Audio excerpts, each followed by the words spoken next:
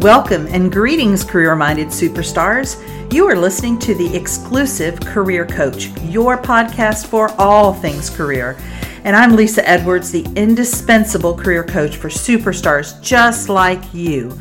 Now let's dig into this week's topic, shall we?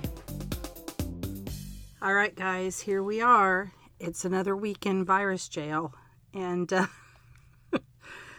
for those of you who were job searching when this all began, and I'm sure there's a lot of you that are going to be job searching because of what has happened, this is unprecedented. This is not something that we can look to the past and figure out, let's do it the way we did it back then, because there hasn't been a back then for those of us who are alive today, and certainly not, I think you have to go back to the influenza epidemic of the 19-teens somewhere to find this kind of a thing. And I think even when we go back to the stock market crash in 2008, it was a difficult time because I was in higher education at the time, and seeing students struggle with how to find a job in one of the worst job markets in, history was very tricky. But even then, it didn't have the restrictions on it that we are facing now. So really uncharted waters. Having said all of that, these changes are not insurmountable, and that's really what I want to talk today about. There's the concept of career pivots, and under that kind of, or over that as an umbrella, the idea of reinvention. So that's really what I want to talk to you about. So specifically for those of you that are job searching, were job searching when this all began, because I think it's really easy to tell yourself that there's no hope, might as well not even try. And what I've been putting out there on social media, and as I've talked to my clients, is keep in mind that the goal hasn't changed. So if you had a goal back in January or early February to find a new job in 2020, that's still your goal, presuming that nothing else has changed in your career circumstances. So then the question becomes, how do I get that goal? The way that I get that goal may look very different than the way that I would have gotten it a few months ago. But here's the reality. This is what's happening, and what do I do about it? I think what's going to happen going forward, a couple of things. I think that companies that are interested in staying alive, and I mean that very literally, are going to start to get creative in the very near future with how they do business. So those companies that have shut down, particularly some smaller ones that have shut down thinking that this was going to be a couple of weeks and now realizing that it's going to be a period of months, they're going to get busy figuring this out, and there's going to be hiring activity. There's also the hiring activity around the companies that are busier than they've ever been because of this. The world is going to go on. It may look a lot different. I think about, and I'm sure you do too, if you've been alive for any period of time, I can think of my life in segments, right? There was, before my mother died and after my mother died, and there are those kind of befores and afters in your life. And I think that those of us that are in the workforce right now, it's always going to be kind of before COVID and after COVID. But this is the new world order, right? And what I think is fascinating and to think about is I was listening to my coach, Brooke Castillo, her podcast, The Life Coach School. And she was talking about the fact that, we're all freaking out because the future is so unpredictable. And she was saying the future's always been unpredictable. We just thought we knew what was going to happen. Let's just say that you were engaged and you're supposed to get married this month or next month, and it's been canceled. It was always going to be canceled. You were mistaken when you thought that you were going to get married this year. You were mistaken when you thought you were going to go on a trip in April of this year. You were mistaken when you thought that you would have a brand new job by April 1st. So it was never true. You just thought you knew what was going to happen. So here we are in this new world order, which we're all trying to figure out, and companies are trying to figure out. So I want to talk about career pivots and reinvention in that context. So let's start with a definition of what a career pivot is. The act of finding a different career, which is still reliant on your current skills, but helps you move in a new trajectory. Often the draw of a career pivot compared to a career change is that you don't have to restart at the bottom of the ladder. A lot of the information out there right now about career pivots seems to be focused around the necessity of having to pivot. Like, well, we don't have any options, so what are we going to do now? And I really want to come at this from a perspective of choosing this pivot, because it is always a choice. You can choose not to make a pivot. You have options. You may not think you do, but you do. The reason that I want to come at it from the perspective of you choosing to pivot is that gives you all the power, rather than feeling like you're at the effect of the economy, what companies are doing, other external circumstances. That's very disempowering. I want you to take your power back, and I promise that's not an illusion. So here's a little bit more of a definition of the concept of pivoting from bizpenguin.com. A career pivot is about using your existing experience to find a better job, but a successful pivot also involves being open to what careers might suit your skill base, beyond what you might be looking for. There are likely a great deal of jobs out there that you may not realize you'd be ideal for. Again, really coming at it from a perspective of what is exciting to you, what is interesting to you. I do not want this conversation to be, well, I have to. Well, I have no choice, but that does not serve you. Again, very disempowering. Another thing that I believe to be true as we go through virus jail is that people are innately creative, and people are going to figure out how to adapt to that. And I'm giving you some help with that today for sure. I think in general, people are going to realize that they like something that they didn't think they'd like, that they really didn't like their job that they had, and they were just sort of in go motion and weren't questioning that until they stepped away from it for however long to work from home, or they were laid off, or whatever it is. So here's how I explain career pivots. So I always use it in the context of basketball, right? Because they have a pivot in basketball. So when you're pivoting in basketball, you have to keep one foot stationary while you move the other. And you can do that as long as you're not bouncing the ball, right? Your stationary foot has to remain in either if we translate this to your career pivot, it has to either remain in your job function or your industry while the other moves. So either you're going to shift job functions and keep your industry stationary, or you're going to keep your industry stationary while you pivot your job function. If you think about in basketball, if you move both feet at the same time, it's a traveling foul. You get penalized for that. And from a practical standpoint, it's very difficult to change industry and function at the same time. So I want you to think about if you were a hiring manager, you've got a stack of resumes, you're probably going to be most interested in looking at the candidates who have both industry and function experience. Then you're going to be interested in the people who have one or the other. And at the bottom of the list is most likely going to be the people who have neither industry or function experience. You want to, again, pivot, keep one of those in place while moving the other one, not try to move both of them at the same time. I wanted to give you several examples of people, and some of these are clients that I've worked with. Some of them are kind of more hypothetical. So a CPA, so a certified public accountant who was working in an accounting firm, who pivots his industry to become the CFO at a nonprofit. So he's been an accountant, corporate accountant, accounting firm, public accountant. Now he's a CFO at a nonprofit. So he has pivoted his industry while keeping his function, financial management, accounting, the same.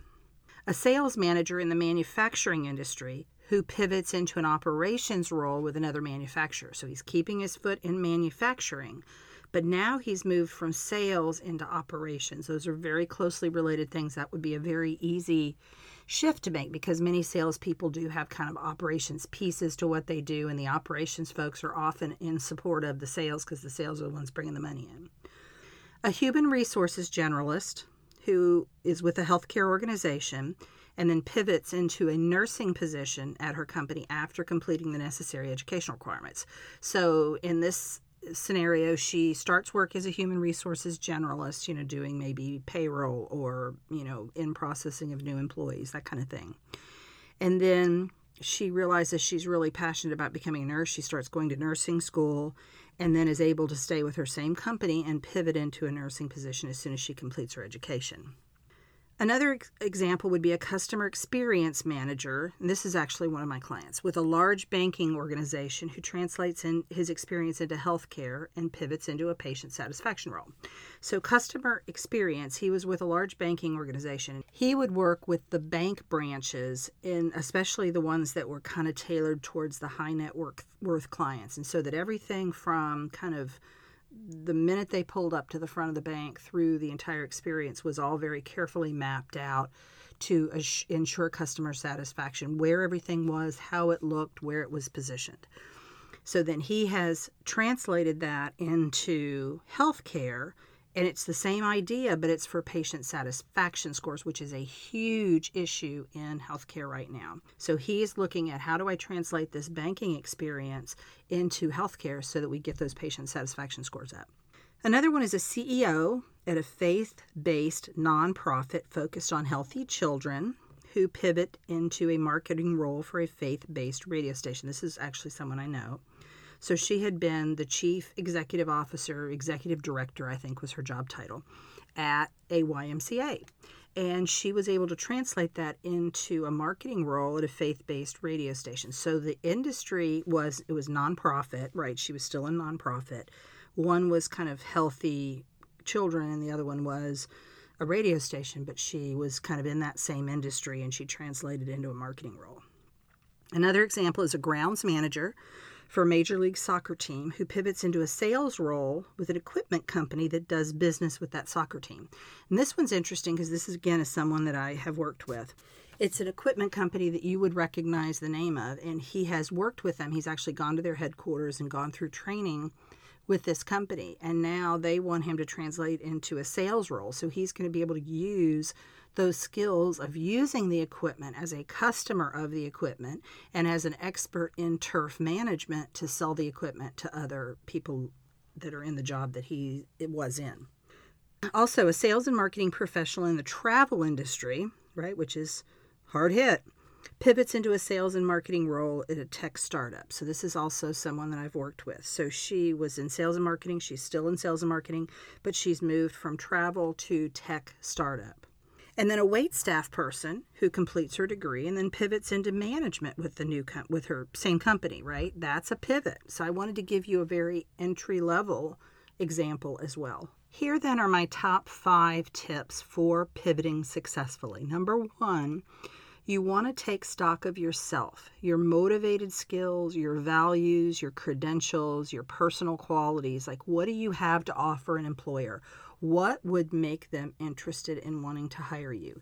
Now, I use the term motivated skills, and I've talked about those before on the podcast.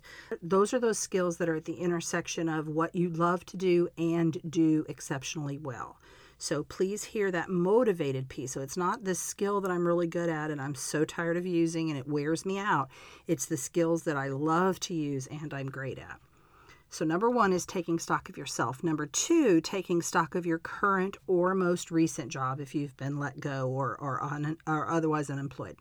What did you like about it? So if you think about it, kind of graphing it out, those things that you like, you want to get bigger in your next job. And then what are you willing to let go of or even super eager to let go of as you pivot, right? That's the thing you want to decrease or eliminate. Number 3 is to take stock of the job market. Where are the opportunities in this current reality that you're facing? So is there a little bit of a pivot, right? So maybe you stay in the same industry, but you go into a vertical within that industry that makes a whole lot more sense right now. Where would you be excited to pivot to? Where does it make more sense for you to pivot to? So it's that balance of here's what I'm passionate about, here's what I love to do, and here's where the opportunities are. So I'm not going to solely look at one of those to the exclusion of the other. I want to bring those two together and let them intersect.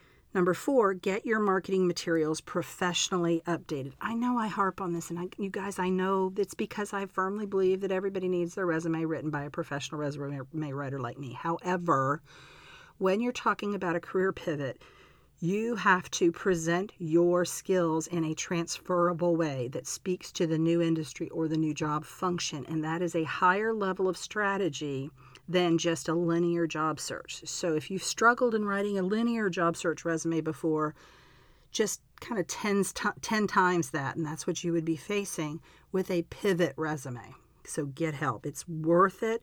And I think with the job market the way that it's going to be going forward, it's all that more important. And then number 5, get professional help with a pivot job search. Someone like me who can help you put together a multi-pronged job search that will be effective in today's job search. Looking at job boards has never been a good idea. It's never been highly effective, and it's only going to get worse or more so, more pronounced as we go forward, in my opinion. All right, so now let's talk about this other concept of career reinvention. Here's my definition of a career reinvention. It's the act of taking stock of where you are, where you want to be, and what it's going to take to get there. It's like a gap analysis. So as I see it, career reinvention is kind of the umbrella under which pivoting falls. So the steps that I mentioned for career pivot are all part of the process of career reinvention. So think of career reinvention as being this big thing, right? If you did like a Venn diagram, career reinvention is this big thing, and career pivoting is kind of probably completely within the bubble of career reinvention, but it doesn't take up the whole space. They are not one and the same. So here's an analogy. I've mentioned before that I have to get a new car soon. I've fought it long enough and my car doesn't start with any regularity. So as part of my vehicle reinvention process, I've decided to pivot from a van to a small to mid-size SUV. Now that I've decided that I'm going to do a vehicle reinvention, I have some steps to take to pivot. I'm going to research SUVs utilizing Consumer Reports. That's my go-to resource. I'm going to secure financing so I know what I can get. I'm going to narrow my options down after I look through what Consumer Reports says. I'm going to come up with maybe 3 to 5 top choices. Then I'm going to schedule test drives for each of my top choices. I don't even know what's going on with test drives right now in virus jail, so I'm going to have to find that out. And can I still buy a car? I'm sure I can, but I have to find out how that works. Then I might need to schedule a second test drive as I narrow my down to maybe my top 2 or 3. Then I'm going to research best prices for my top choices, right? So I want to make sure that I buy this vehicle at the best place, not necessarily at where I test drove it if it doesn't do it for me. Then I'm going to engage in negotiations with my top choices. So I might have a couple of options that I'm negotiating with because I want them to play against each other. And then I'm going to select the best option for me and move forward. So you see how that works? So I have this concept, vehicle reinvention. And then as part of my pivoting from one kind of vehicle to another, I've got all these steps in process. Keep in mind that both a career reinvention and a career pivot presupposes that you have a desire to make a change. But it's also entirely possible that during your career reinvention process, you decide you don't want to pivot. You decide to double down on your efforts to remain in your current job function and your current industry, right? So there's always going to be a need, assuming that your industry does not go away or your job function does not become completely eliminated in the universe as a part of virus jail, and I don't see that happening. There are still going to be opportunities. So it's up to you to decide, okay, this is where I want to be. I want to stay here. I don't want to do a pivot. I'm going to double down on my efforts. I did a special podcast a couple of weeks ago on job searching in virus jail. I'm going to put out more content around that. I'm going to be doing some webinars. So if you aren't on social media with me, I encourage you to get on social media so that you'll know about when those happen. And we'll talk about the strategies for looking for a job in virus jail. But this is really kind of the concept of, do I want to do this at all? So again, as I said at the beginning, the goal hasn't changed. If you wanted a new job when, January 1 rolled around of this year, then you still presumably want a new job. So just the difference is, how am I going to go about getting it? I think virus jail is simply requiring us all to be more creative, a little bit more vigilant, maybe a lot more patient than in previous job markets, but it's still available to us. And I just want you to hear me say that. You've got this and you can do this. You just have to decide that you're going to, and that you're not going to let this circumstance out in the world over which you have absolutely no control to change your dreams and your goals. So, as always, I want to be your career coach. Reach out to me. Use my email address to send me a message if you'd like to schedule a call with me. The link is in the show notes, and we can do a 45-minute consult. There's no charge, no obligation, and I will ask you a series of questions about where you are now, where you want to be, what you've done to get there, and I will prescribe a solution for you that I believe will serve you in the best possible way. And of course, follow me on all the socials. LinkedIn, that seems to be where most of you are connecting with me, and also Facebook at lisa.edwards or Exclusive Career Coaching. And you can find me on Instagram at lisa.edwards. So I will see you next week. Take care.